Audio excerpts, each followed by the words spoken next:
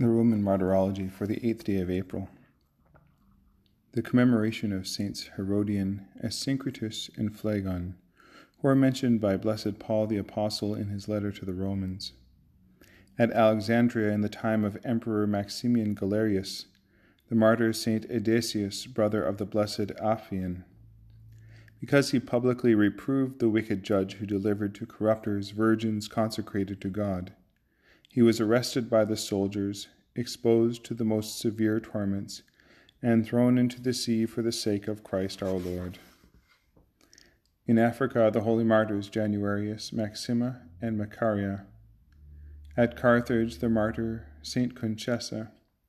At Corinth, Bishop Saint Denis, who instructed not only the people of his own city and province by the learning and charm with which he preached the word of God, but also the bishops of other cities and provinces by the letters he wrote to them.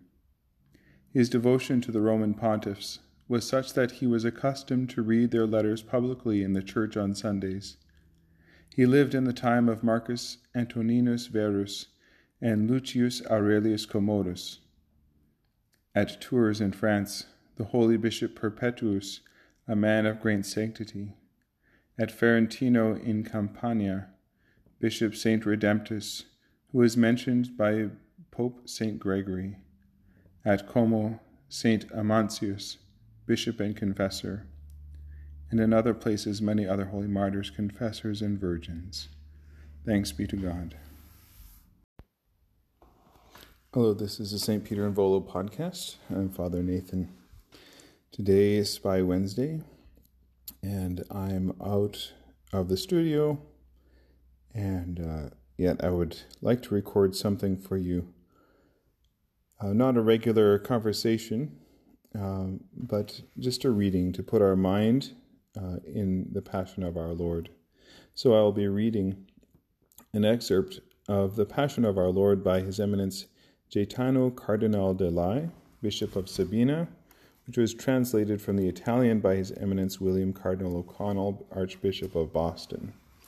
And this, the copyright on this book is 1923.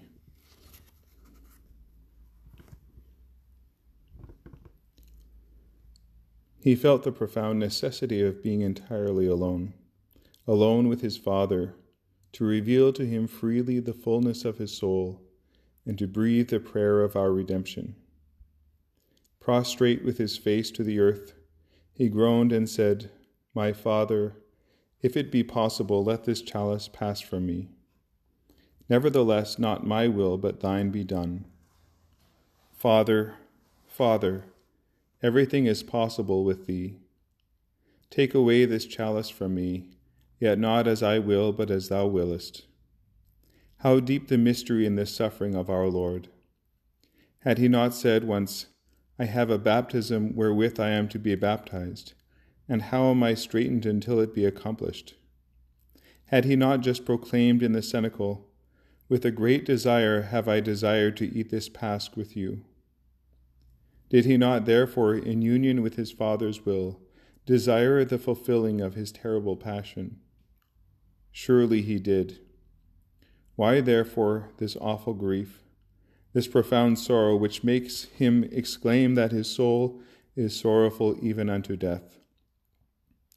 The Son of God, taking upon himself the nature of man, became similar to us in all things, sin excepted. And so as man he suffered hunger and thirst. He felt fatigue and weariness. He exulted at the resurrection of Lazarus and wept over Jerusalem. So now, in the shadow of his great passion, there arose within him the terror which reigns in every human heart at the sight of sacrifice. And then, too, he must have thought, "What good will all this suffering do? What will all my pain and anguish avail?"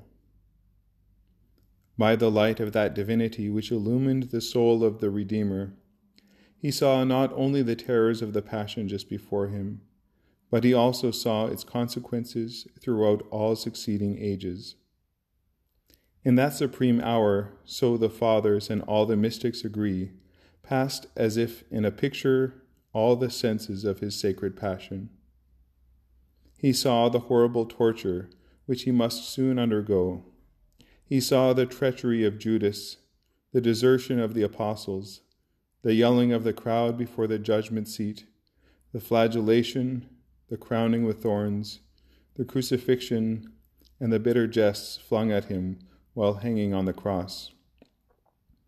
Before his soul, divinely enlightened, Jesus reviewed the whole story of human events till the end of the world. He saw the heroism of the martyrs, the virtue of the saints, and the immense love for him of an innumerable multitude of Christians. This sight consoled his breaking heart. But he saw, too, the vices, the sins, the abominations of the whole perverse world, the heresies and the schisms which would rend his holy church and profane the sanctuary. He saw the sufferings of many souls dear to him, caused by the injustice of others. He saw, too, alas, and this was the culmination of his grief, the uselessness of all his sufferings for a great multitude of the wicked, to whom his divine passion would be only an added argument for greater irritation and anger, as Simeon had prophesied. This child is set for the fall and the resurrection of many in Israel, and for a sign which shall be contradicted. At the sight of all this, his heart was crushed within him. But his grief and terror certainly did not mean his refusal to face his terrible passion and to undergo it all, since often he had told of the necessity of his sacrifice and his willingness to accept it. So though terrified at the awful vision spread before him, and weak until death, with sadness at the sight of it, still he went to meet it, all with firm and resolute will. Just as the patient may abhor the disgusting taste of the medicine, but he takes it because it is helpful, as St. Thomas so aptly says. But it was not only the vision of the suffering immediately confronting him, and of the future trials of his church and his faithful followers which weighed down the heart of Christ in deep anguish, nor was it alone the desolating picture of all the ingratitude of humanity and the uselessness of his passion for many that grieved him so sorely. There was still another motive, even more exalted and more noble. He was torn with grief at the sight of our sins, and he begged God, his eternal Father, to pardon them. He bore upon his own shoulders the sins of the whole world. He assumed our sins, and he suffered for them, writes St. Ambrose. He suffered for the sins of all, St. Thomas writes. Not only that, the grief and the sorrow of Christ for sins surpassed the contrition of all sinners, continues St. Thomas, because our Lord more than anyone else understood the iniquity of sin, and because upon his soul was laid the whole weight of all the sorrow and remorse of every sinner in the whole world. History tells us the story of many a sinner who, face to face with the horror of his own faults and lapses, touched by a ray of divine grace, became utterly inconsolable, wept torrents of tears, fainted, and some even died of grief at the feet of their confessor. Imagine, then, the torture which seized upon the soul of Christ as he gazed with the saddest of eyes upon all the innumerable and indescribable burdens of human iniquity, which now were heaped upon him, an innocent victim of their malice. No wonder he cried aloud with a breaking heart, "My soul is sorrowful even unto death." And his human strength being unable further to bear the awful burden, he fell upon the ground, prone in fearful agony, and the blood rushed out of every pore of his body. Here we must note the words of St. Ambrose. He is sorrowful, not he himself, not the divine substance, but the soul of Christ. For divinity suffers not, but the humanity of Christ suffered the most exquisite torments. Here we must consider the sublime efficacy of the words, of the works and deeds of Christ for the redemption of humanity. The rebellion and the offense of a miserable creature of earth in its moral effects reach the infinite, and therefore such offense can never be adequately atoned for except by a grief and sorrow of infinite value, and by a penitence of infinite worth.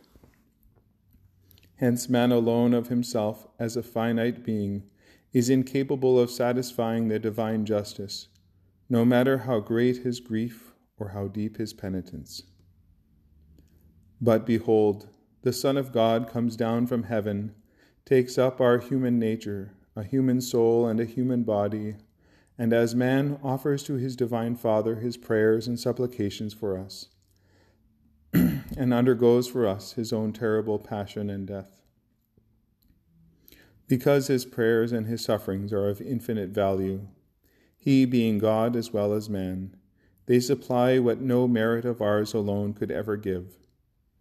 As in the case of a man composed of body and soul, who suffers or is wounded in any single member, he suffers and is wounded as a man.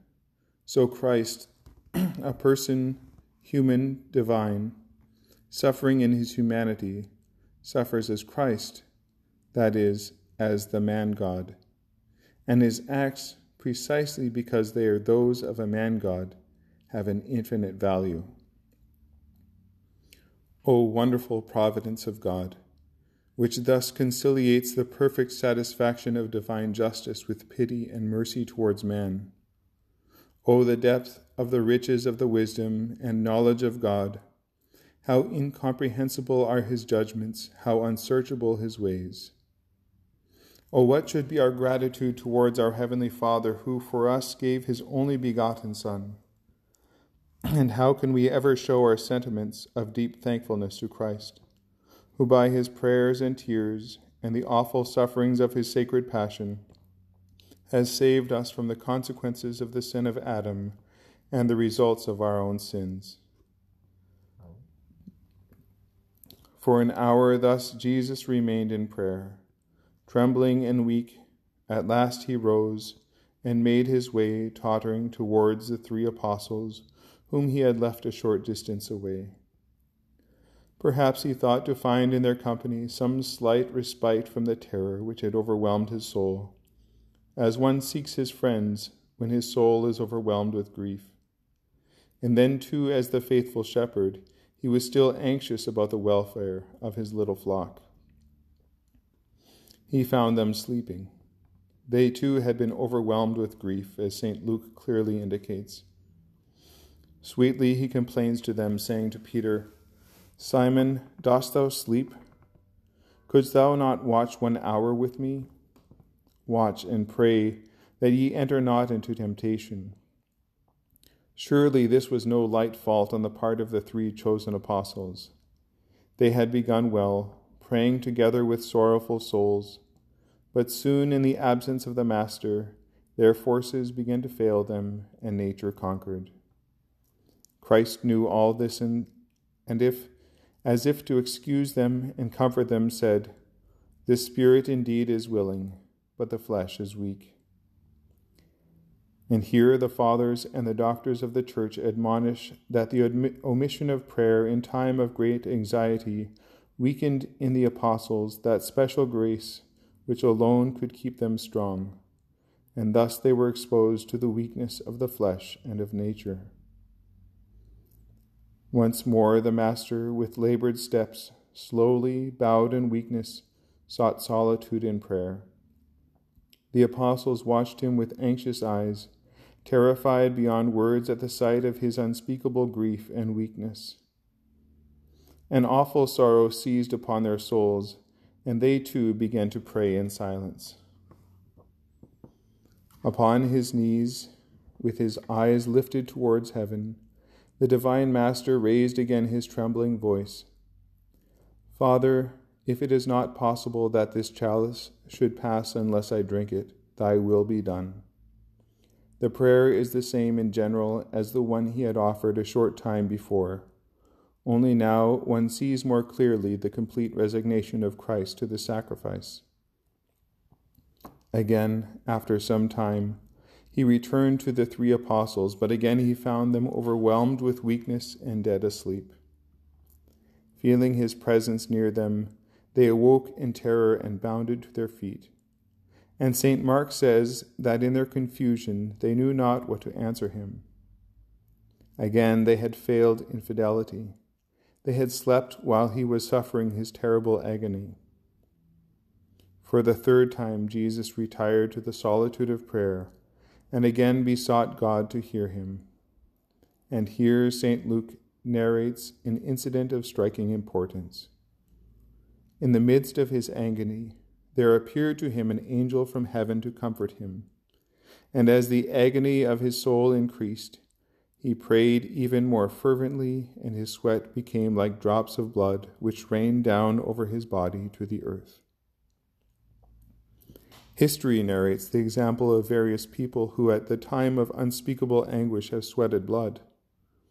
The description, therefore, of St. Luke helps us the better to realize the force of the words of Christ. My soul is sorrowful, even unto death. Here let us remark in passing that though this particular description of St. Luke is omitted in some of the Greek and Latin codices, St. Epiphanius explains the omission by stating that the copyists of the time, fearing that the Arians would use that text to sustain their heresy against the divinity of Christ, left these words out.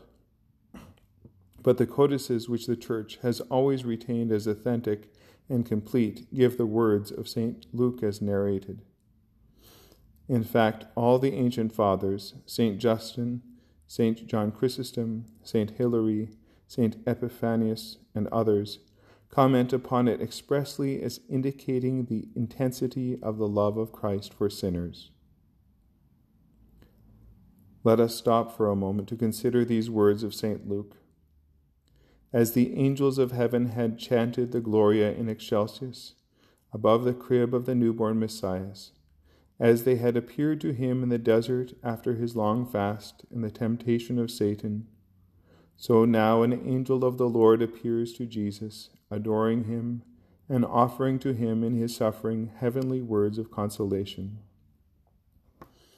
On that awful night, when he was about to be betrayed, while the pontiffs and princes of his people were preparing for him an ignominious and cruel death, when abandoned by all, even by his 3 most faithful disciples, his heavenly Father sends him one of his angels to stay by him and comfort him in his hour of unspeakable sorrow. What may have been the consoling words which this angel of God addressed to his suffering Lord? Did he perchance reveal to him the dread necessity of his awful sacrifice, the incalculable good which would result from it for all eternity? Did he tell him of the infinite glory it would give forevermore to his divine Father, or unveil to him how millions upon millions of men, filled with immense love for him, would exalt his name above every other name, until time should be no more, and that generation after generation of his faithful followers would bend the knee at the mention of his holy name, and that all in heaven, on earth, and in hell would henceforth acknowledge him as the Savior? The evangelists say nothing of this. But surely Christ, by the apparition and with the consolation of the angel of God, gathered strength to face the bitter end. Yet the evangelist narrates that after the apparition of the angel, Jesus entered into his agony and sweated blood.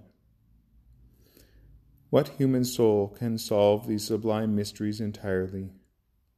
But many of those who have meditated upon the Passion of Christ believe that, while our blessed Lord was strengthened and consoled in his full acceptance of the chalice offered him to drink, the struggle between his will and the mere human inclinations of his human nature and the senses was so great that it caused the same phenomena as one sees in the death agony.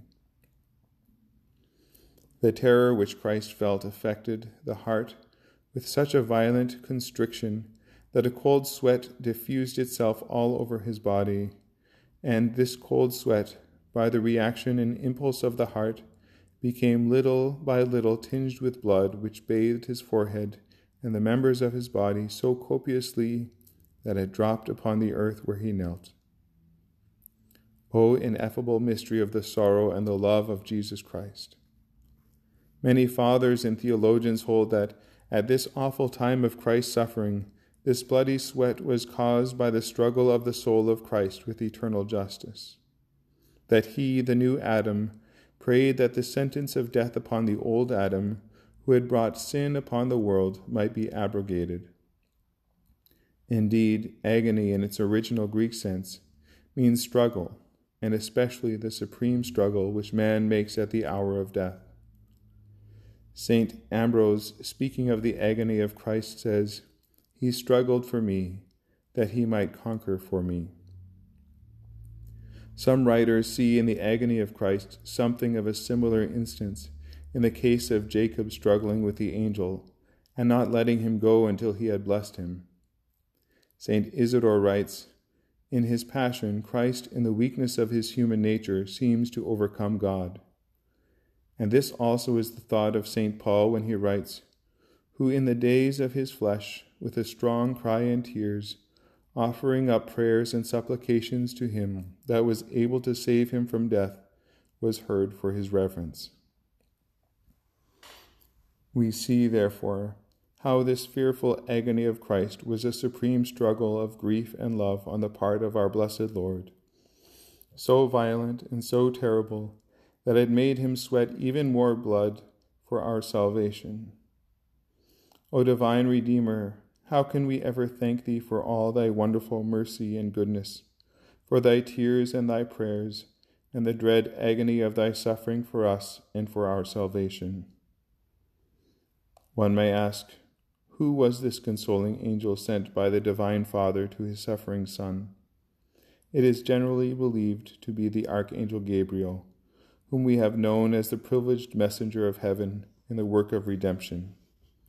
He it was who was sent to Daniel to indicate to him 5 centuries before the precise epoch of this great event. He it was who predicted to Zachary the birth of the precursor, and it was he also who announced to Mary the Most Holy the great Annunciation. It is reasonable to believe that now again he comes down to earth with a message of consolation and fortitude from the Eternal Father to the God-man in agony. Consoled and strengthened by the words of the angel, and feeling assured now that he had been heard by his divine Father, the Master arose, and for the 3rd time returned to the 3 disciples, whom for the 3rd time he found in deep slumber. "Sleep ye now," he says, "and take your rest. It is enough, the hour is come. Behold, the Son of Man shall be betrayed into the hands of sinners. Rise up, let us go. Behold, he that will betray me is at hand. And in truth already, through the shadow of the trees, near the bridge above the brook Cedron, may be seen advancing slowly and cautiously, looking slyly hither and thither as they advanced, a large group of men."